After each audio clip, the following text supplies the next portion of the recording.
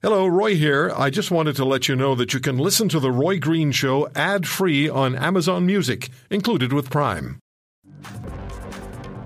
Professor Sean Maloney spent time on the ground during the fighting in Afghanistan, and he wrote books like Enduring the Freedom, a rogue historian in Afghanistan, wrote about nuclear weapons in the American Doomsday Machine, 1945 to 1960.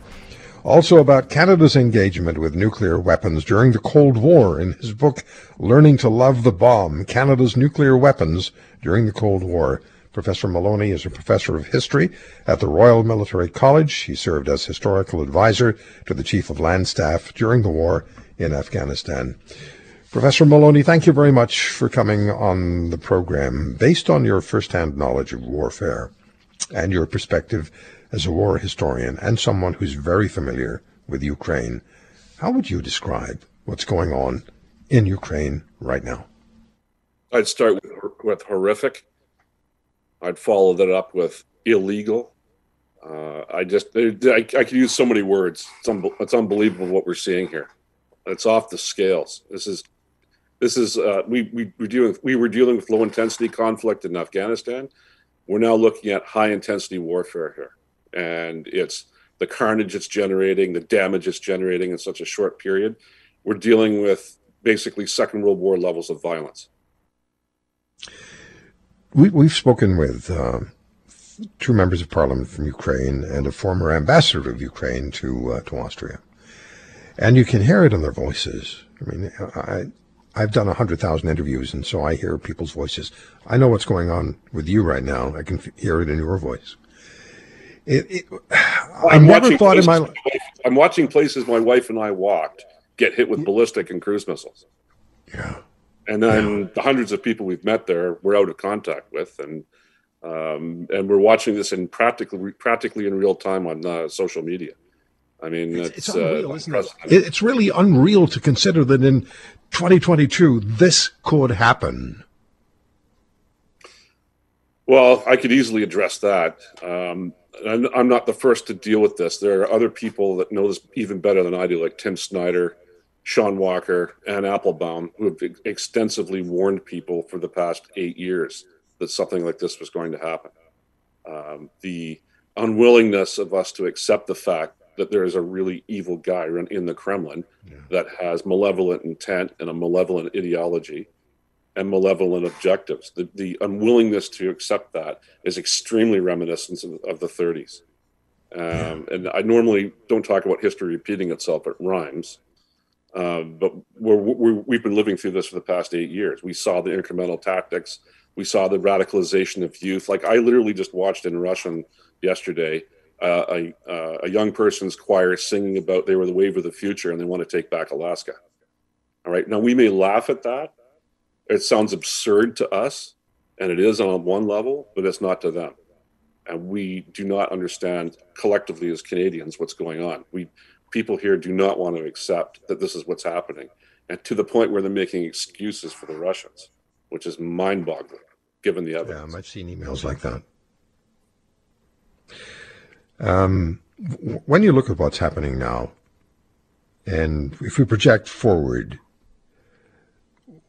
what has to happen? What has to happen now to stop this guy? Because, we keep hearing the Western politicians talk about, well, we can't risk war, we can't do this, we can't do that. What do you say needs to be done? Given the central place of Vladimir Putin in that apparatus, it only stops when he's dead. And nobody wants to discuss that. People are afraid to discuss it. But this doesn't stop. It maybe goes into abeyance again if they temporarily negotiate a truce or some kind of temporary agreement. But it will start up again in some form. And they're adept at that. We've watched them adapt to that.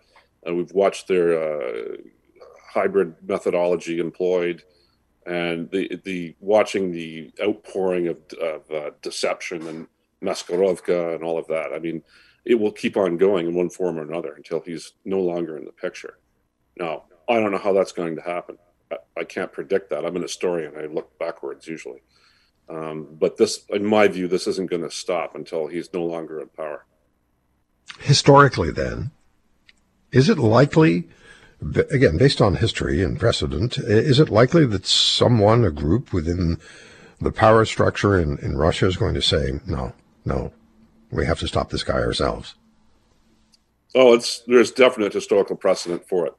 But it's going to be a question of, are there ethical, brave people within a country that's built on lie after lie after lie? At what point is somebody going to realize the truth of what's going on and take the appropriate action? There are layers upon layers of security. The FSB was raided by another intelligence department the other day for possibly going against the wishes of the central government. Will the army do it? Difficult to predict. But at some point, perhaps somebody is going to have to step up and say, this can't continue. And whether they're going to be able to do that in time before there's more destruction, more death, we can't predict that. I have about a minute. Does Russia's invasion of Ukraine complicate other issues globally, potentially India, Pakistan? Both those countries have the bomb, and they're not happy with each other. And they haven't been for years, since Pakistan became a nation. Well, I can't speak to the Indo-Pak nuclear standoff, but what I can tell you is what's happening now is going to have a dramatic impact on grain prices. It will have an impact on food. We're seeing an impact on gas and oil, which has already been problematic for the past couple of years. We're looking at a completely new economic order in addition to the political order. And Canadians are going to have to figure out what we're going to do about that, how we're going to react to it, how we're going to adapt to it, because things are not going back to the way they were before. It's just not going to happen.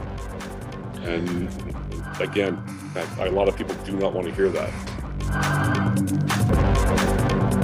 If you want to hear more, subscribe to The Roy Green Show on Apple Podcasts, Google Podcasts, Spotify, Stitcher, or wherever you find your favorites. And if you like what you hear, leave us a review and tell a friend. I'm Roy Green. Have a great weekend.